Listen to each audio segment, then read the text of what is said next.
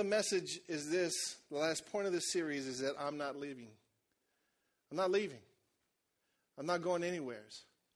You hear all of our pastors say we don't use the D word at our house. That's divorce. I never sling that one. I never pull that bullet out of my case. Are you with me? It's never going to be over. You don't use that word. Have I been tempted to use that word? Yes, I have. But have I used it? No, I have not. I've never breathed that threat over my wife. So today I want to continue in Song of Solomon, the book of Song of Solomon. And we're in chapter 8, the last chapter. And I want to show you Solomon and his wife. I want to show you how he kind of seals the deal. What he's saying to her at the end of the chapter. We believe that they're much older now and they've been together for a while. And you can see it how he changes in the way he talks to her throughout the book. And so today we're in verse 6. And let me read this to you. It says, place me. This is Solomon speaking to his wife. He says, place me like a seal over your heart, like a seal on your arm. For love is as strong as death, its jealousy as enduring as the grave. Love flashes like fire, the brightest kind of flame. Many waters cannot quench love, nor can rivers drown it. If a man tried to buy love with all his wealth, his offer would be utterly scorned. Come on, somebody, isn't that good? So what's Solomon really saying here? I'm going to stay right here on this verse, on these verses, and we're going to rip this apart this morning. We're going to see what Solomon was saying to his wife. So point 1, Solomon said to his wife, seal yourself with me. That's number 1. Seal yourself with me. You see, Solomon was saying to his wife that you need to seal your heart with me. In other words, I need to be the seal over your heart. Come on, somebody. I need to be the one that keeps everybody else from entering that secret place. Right? Now, in this verse, he talks about seal, use me like a seal over your heart. And then he says like a seal on your arm. He's talking about two different directions. He's talking about one is inward. You need to seal me on the inside. You need to seal yourself with me on the inside. And then the other was you need to put a seal. You need to let me seal you on the outside. So on the inside, he's referring to her heart. He's saying you need to guard your heart with me. Come on. He's trying to get her to understand that you need to love me so much that I am the seal of your heart. I am the guardian of your heart. Nobody else can get in here. Why? Because I'm standing there. Right? I'm there, so there's no room for anybody else. Nobody else can get in. I'm not letting anybody else in. It's sealed off with me. Then he's saying to her outwardly, I want you to wear me on your arm like a seal. I think in terms of like a tattoo, to where everybody can see that you're spoken for. This is a good one because I know some married women that still dress like they used to dress when they were trying to impress all the men. Come on. You need to act and carry yourself in such a way that says, I'm taken. That doesn't mean you dress like a mama. Right? That means you dress like somebody that's not trying to impress anybody else out there. I've already impressed my man. I've already impressed him so much so that I'm wearing him like a seal. It says to the other men that are drooling at the mouth, buddy, you can't come here. No more room in the inn. Right? He needs to be the seal of her, is what he's saying.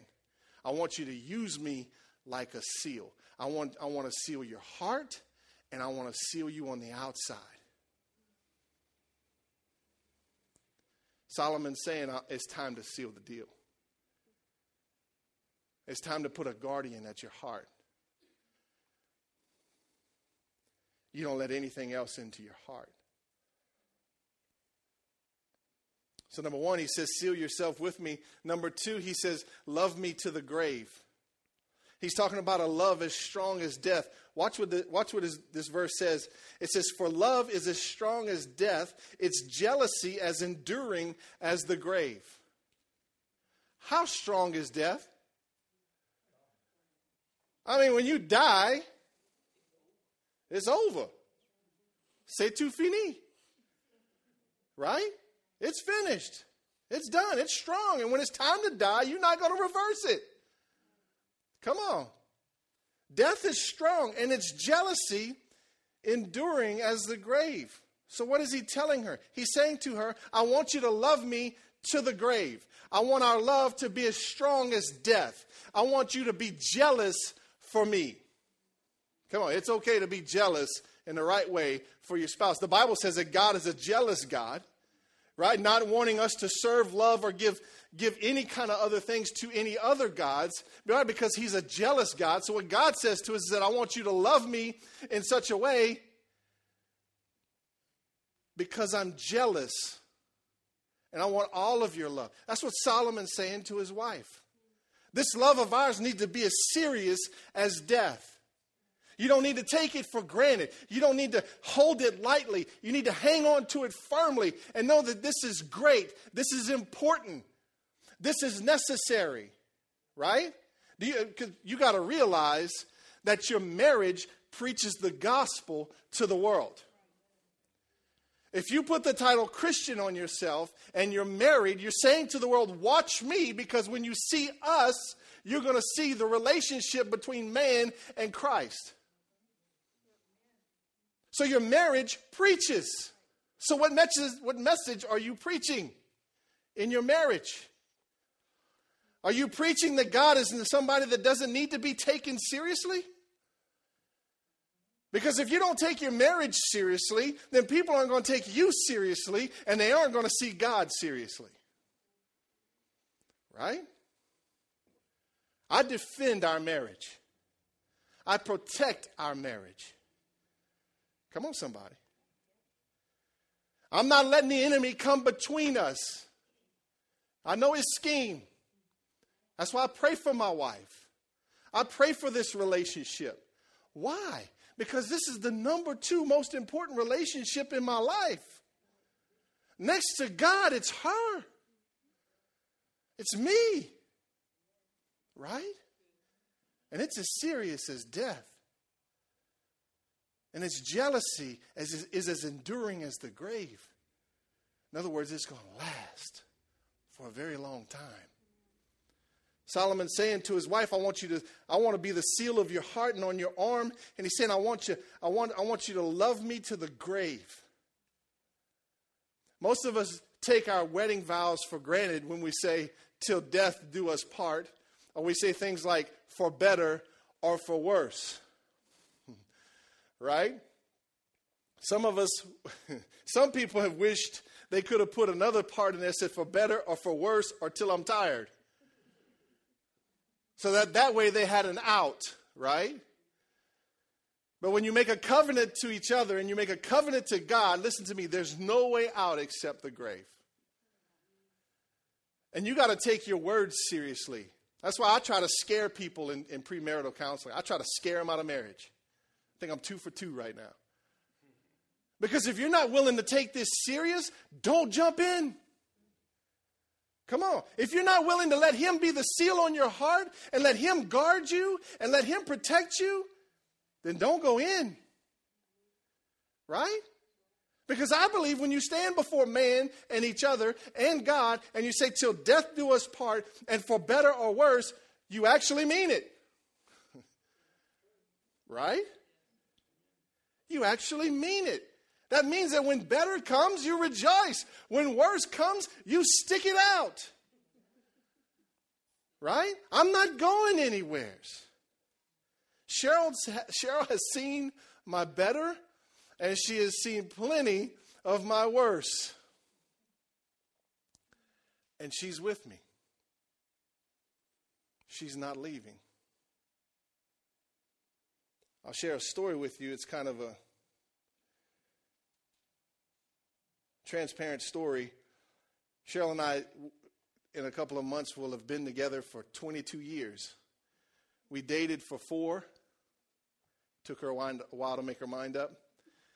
And then we've been married coming up on 18 years. And I praise God for that because my daddy's on his 5th marriage. My mom was on her 2nd. All of my aunts and uncles have been remarried except for two of my aunts. There was a generational curse knocking on my door my whole life. And thank God it's broken. But when we were dating for those 4 years, I wasn't faithful. I was unfaithful to her.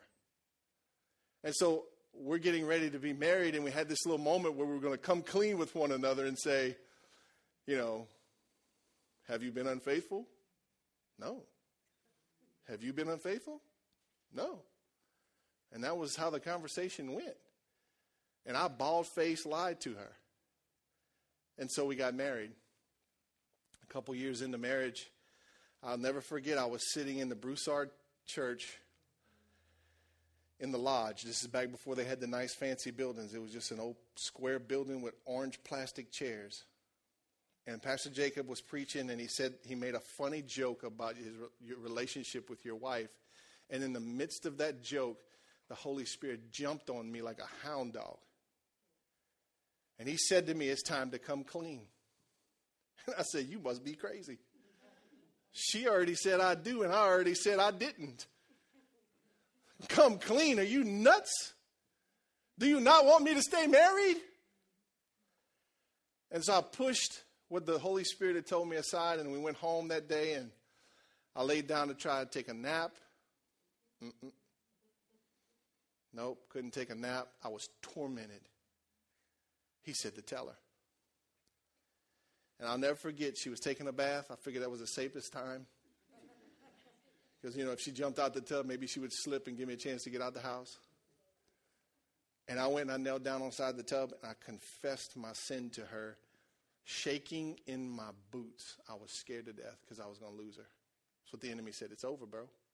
You say this, it's over. And I'll never forget what she said to me. She said, I knew. I had my suspicions. I'm going to talk about break you in half.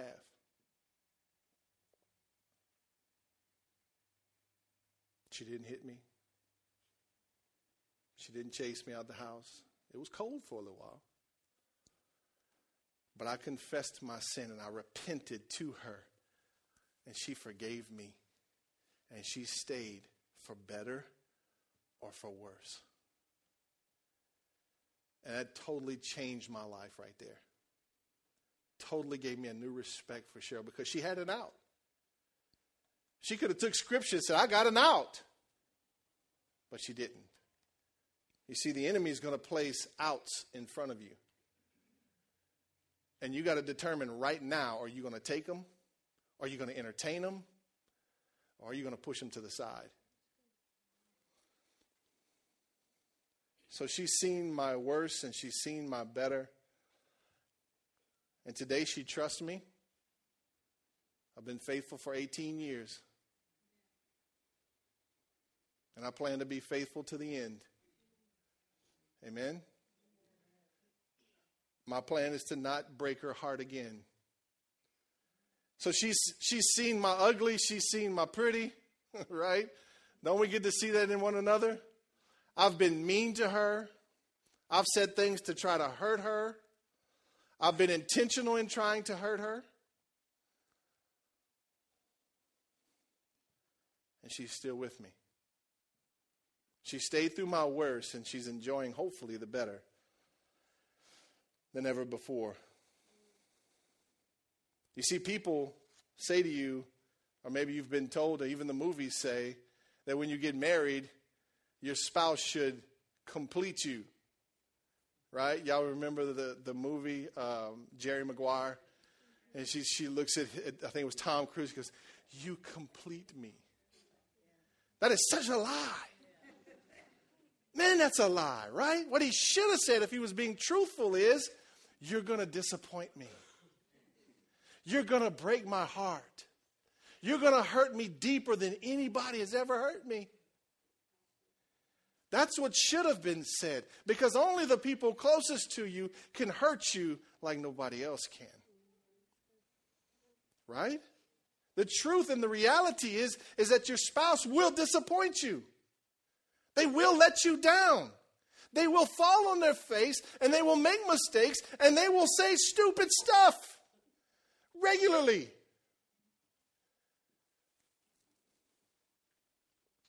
and they will hurt you. Proverbs 19:11 says, good sense makes one slow to anger, and it is his glory to overlook an offense. You ever have somebody just kill you with kindness? Right? It's like when you just had enough and you blow up on somebody and they just look at you with that old godly smile and they go, bless you. But they really mean it. How does that make you feel? You kind of go. The Bible says a wise man overlooks offenses and he's slow to anger. So the first thing Solomon says to his wife is, seal yourself with me. The second thing is, love me to the grave, all the way to the grave. The third thing he says is, let me keep your attention. Let me keep your attention. You see, it's funny because he's telling his wife what she needs to do. Right? He's telling her, let me keep your attention. He's not saying, I need to do everything in my power to keep your attention. He's saying, let me keep your attention. In other words, stay focused on me. Don't let anything else steal your attention, is what he's saying to her. Right?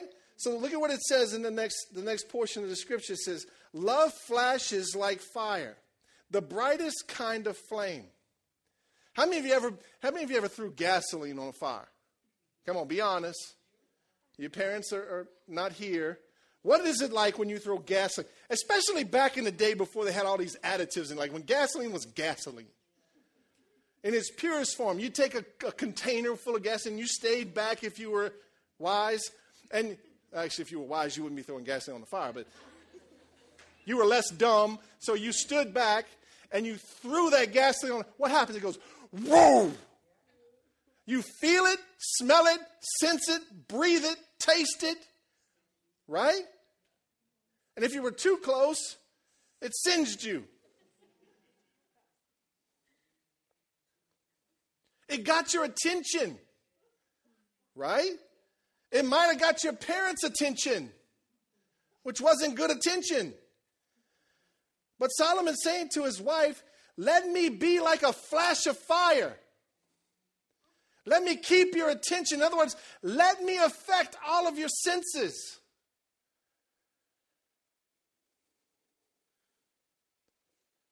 Let me keep your attention like a bright flame.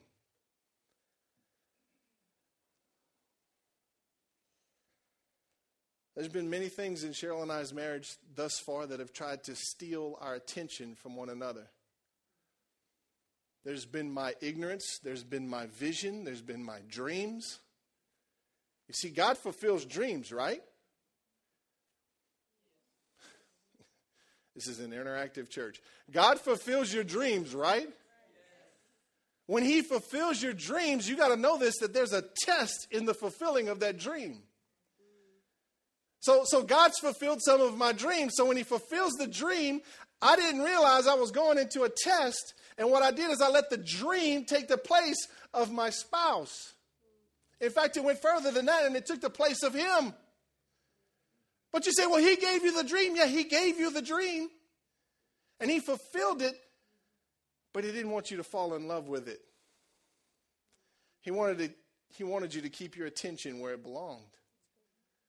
You see, children come and children try to steal our attention, don't they? I've shared with you before, our goal and mission today is to see how long we can get away from the kids. We're getting an expert at hiding, right? And they're at the age where they want to be in the business. They want to know everything. And I don't know if we got a double anointing at our house, but I mean, they want to know everything. It's hard to go talk somewheres, right? It's hard to have a moment. I got back from D.C. yesterday morning, and Cheryl and I wanted to have a private conversation. And we're talking in the kitchen thinking nobody else is around, and Ethan's peeping around the corner.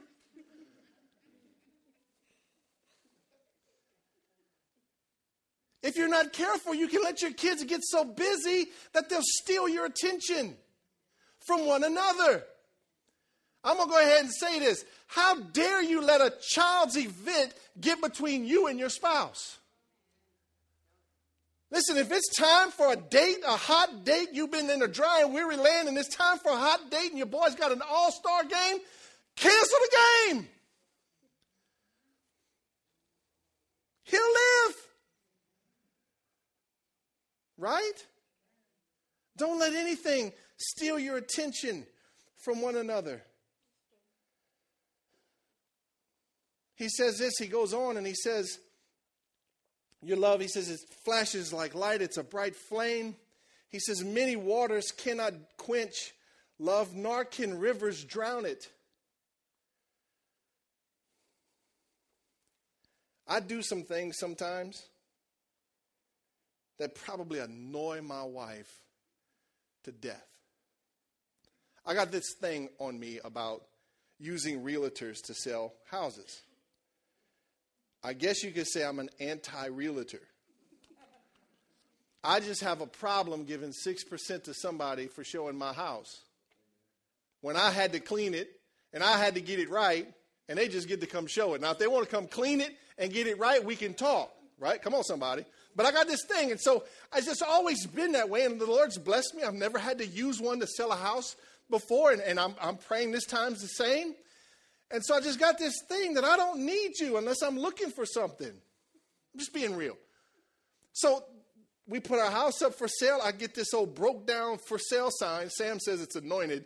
So anybody wants to use my sign afterwards, let's finish the deal first. But so I take this old broke down sign out the barn. I knock the dust off of it, and I get some spray paint, and I spray over the last thing I tried to sell, and it doesn't stick real well. And I let it dry, and I put on there, house for sale, by appointment only, and I put my cell number. And I go outside, and I stick it in the ground by the road, and I walk off, and within an hour or 2 or 3 hours, I get a phone call, and these people want to come see the house. So 2 days later, they come to the house, and they bring a realtor friend with them. You see where this is going. That was actually the second time they came. They came one time.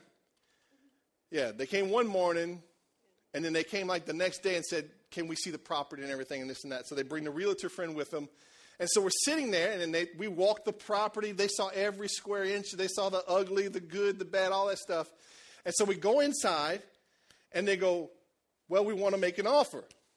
I'm thinking, oh, yeah. And so they made an offer, and I countered, and they took my counter. And I was like, yes. And then realtor's sitting right there. So we all just start talking. Everybody's kind of happy we made a deal, okay? They really don't know how ecstatic I am.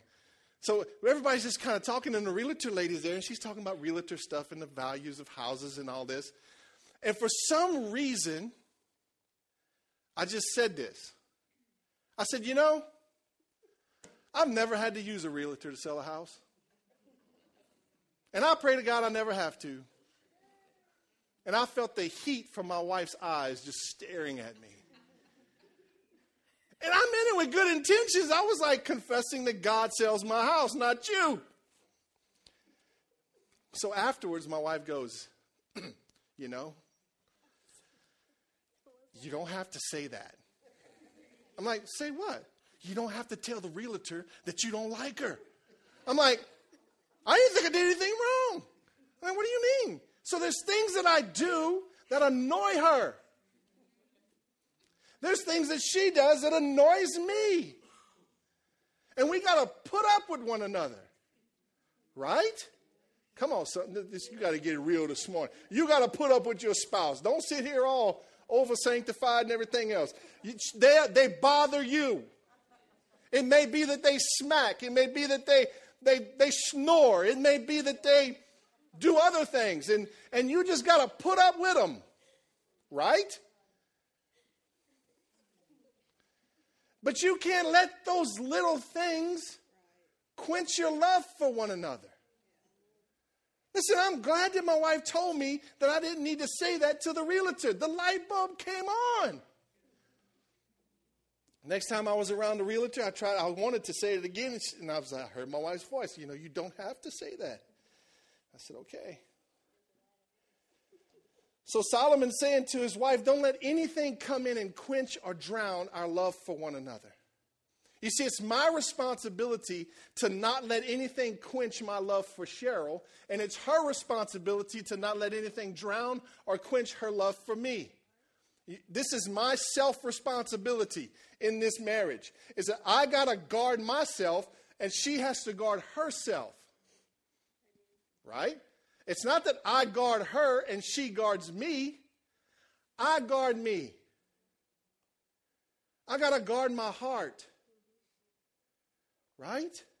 I can't let something else in. I can't let those silly things quench the passion and quench the fire. Right? And the fourth thing he says to his wife is, let nothing be more valuable than your love for me. Look at the verse he uses for that. He says, if a man tried to buy love with all his wealth, his offer would be utterly scorned. In other words, Solomon is saying to his wife, let nothing ever gain more value than me. Let nothing ever come in and buy me out. Don't put me up for sale. Right?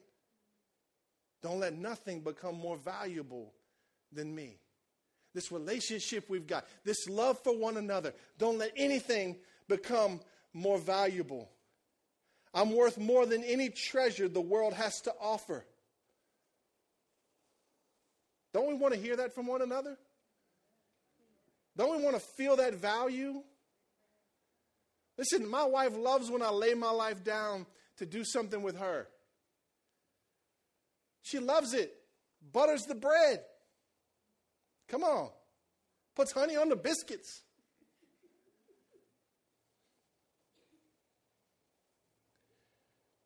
So Solomon's been talking to his wife about love. And he's told her how to love him. In essence, that's what he said. This is how you need to love me. And I believe that he was saying to her what he was willing to do himself was to love one another beyond that. And so this love that Solomon is talking about actually has a name. It's called Ahava love. A-H-A-V-A. Ahava. You need to remember that word. Say that with me. Say Ahava. Say it again. Ahava. I wanted to say, in fact, all last night I had to practice. I wanted to say Ahave. You know how we are in Cajun country. We'll twist the word up quick. Right? So, but it's Ahava. That the love that Solomon is talking about in this portion of Scripture is the word Ahava. And the word Ahava means I'm not leaving. I'm not quitting. I'm not going anywhere. It's the kind of love that Jesus displayed in the garden and on the cross. It's the kind of love that says, I'm not bailing out. I'm not taking the next train. I'm not looking for an excuse. I'm not looking at your failures and letting them mess me up. I am here and I am not leaving. I'm digging my boots in and I'm not being moved. I am with you to the grave. That's Ahava love. That's the kind of love that Jesus promises to us. He says, I will never leave you nor forsake you. Has he left you or forsaken you yet? He has not. Why? Because he has Ahava love for you. The kind of love that is unmoved. The kind of love that goes through the thick and the thin.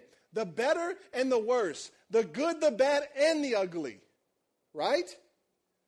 It's putting up with their stuff. It's learning how to communicate. It's saying that I'm not going anywhere. And let me give you this. You can't wait until you get to the point where you feel like getting out to decide that you're going to have Ahava love. It's too late. If you wait till the meltdown or the breakdown, it's too late to try to get some Ahava love. You got to set it in your heart today that I'm not leaving. I'm not going anywhere. I'm with you to the grave.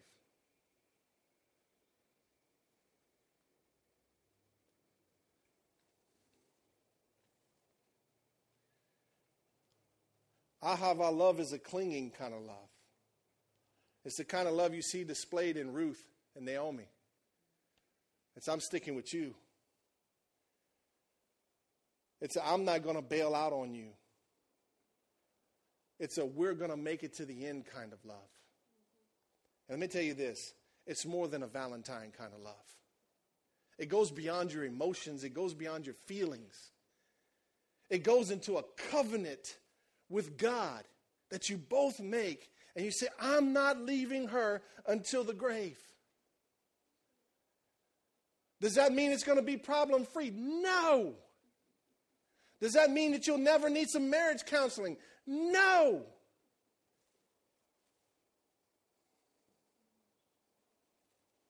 I believe another great secret of marriage is learning how to say to one another, what's bothering me in the right environment. I think it's a secret to marriage. In fact, it's a secret to relationships of any kind. That if Cheryl's doing something that annoys me, I need to be able to tell her. Now, the complicated part of all that is that she's got to be receptive, right?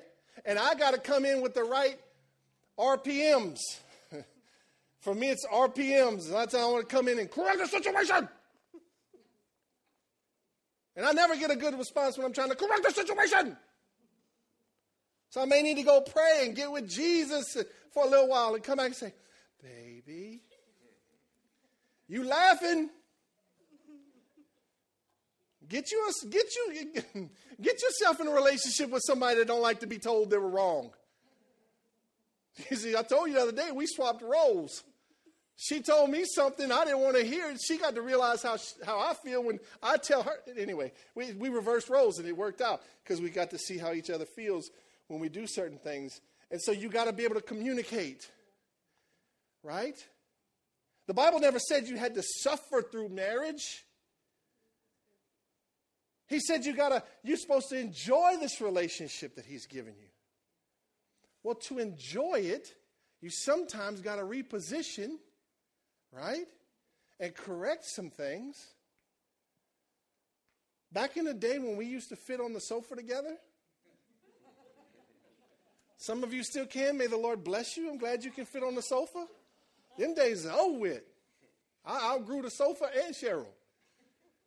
But there were times we used to lay on the sofa together. And when you get together like that, sometimes she's in a position that's uncomfortable. And I need to not sit there and be in pain. I need to say, hey, baby, can you move your leg? Right? That's what I'm saying. It's valuable. Amen? It's an ahava kind of love. I know some of you here today have, honestly, you've probably been tempted to take the bailout. You've probably been tempted to use the excuse to end it all. There's some of you today that probably walked in and went, if it ends, oh well. It might be better just to start over. I don't know where you're at today. Maybe you're sitting here today and you go, you know what, I've never thought about it that way. I mean, I wasn't planning on going anywhere, but now I'm really not. Praise God. Amen? I'm going to get the worship team up here this morning. And I want us to spend a little bit of time because I want to close this series out right. Because I believe your marriage is the greatest testimony to Jesus you have. And I believe it's the greatest testimony this church has. These great marriages. You've heard me say that it's been prophesied that this will be a church of great marriages. And I can tell you that God is working in our marriages. The reason I know he's working in our marriages is because he's been working in mine. And typically the leader goes first. Right? So if you would stand up with me this morning, I just want to pray for you. And if you're in a spot, whatever spot you're in today,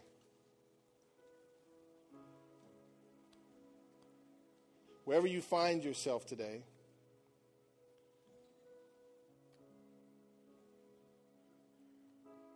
I just want to say to you, it's okay to be there. It's not okay to stay there. Today's your day to come out.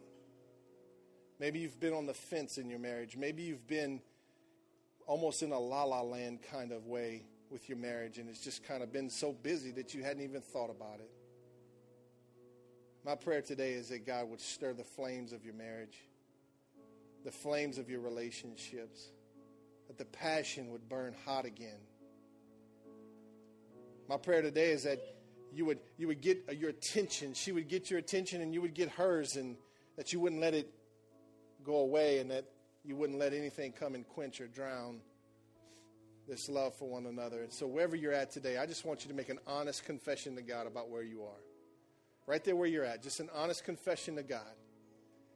Maybe you need to say something like, you know what, Lord, I've just kind of been playing it safe. Or maybe you need to say, Lord, you know what, I've just kind of been stale. Maybe you need to say, Lord, I've been annoyed and aggravated with them.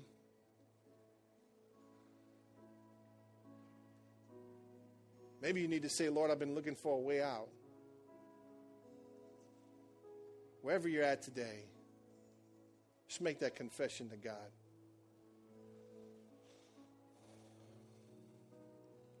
Lord, I come to you and I pray this morning for great marriages. The kind of marriage that Solomon was talking about to his wife, where each partner seals their heart and their arm with the other. Lord, we don't even take another option. We don't even look at anything. We don't window shop. We don't do anything else. We guard our heart and we guard our bodies. And Lord, we protect one another and we seal one another. This thing's not going to be opened. It's sealed. And Lord, I pray for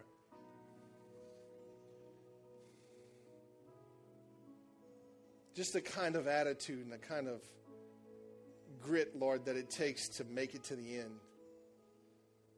I just pray for steadfastness over marriages, Lord. Father, where we each take our feet and we dig them deep into the sand or the clay and we say, I'm not going to be moved. We're saying it to ourselves. We're saying it to you. We're saying it to the world around us that I'm not going to be moved. I'm making my mind up today that I am with her or him to the end of the days. I just pray that over these marriages, Lord. Father, for the attention, for the flames, just like that gasoline being thrown on the fire, Lord, that's the way our marriages will go. And Father, we'll sense when the flame's getting a little low, and we'll throw some gasoline on it, Father. That'll ignite all of our senses. Lord, I pray for nothing to ever be more valuable than these marriages. So, Lord, I ask you today to protect marriages, to grace marriages, to pour your mercy out on these marriages, Lord. Protect us. Keep us safe, Lord, and camp your angels around these marriages, Lord. Be with us, Father. Blow the fresh breath of your Holy Spirit on top of these marriages, Lord. I pray that you would ignite them, that you would stir the passions and the romance.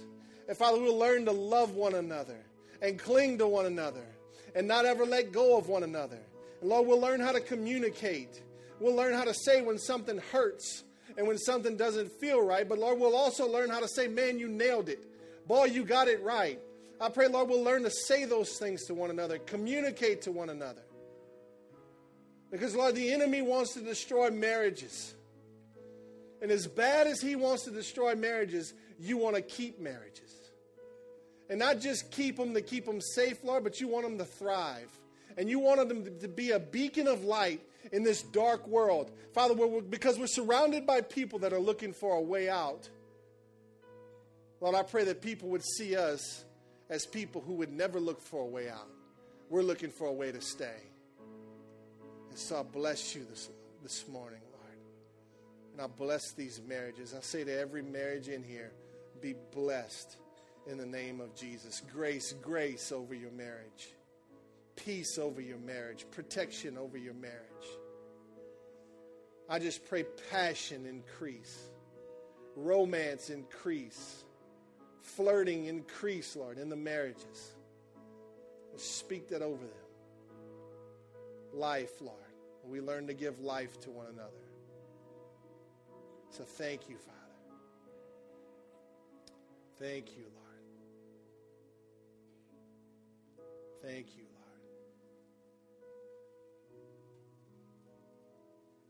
Thank you, Father. In Jesus' name.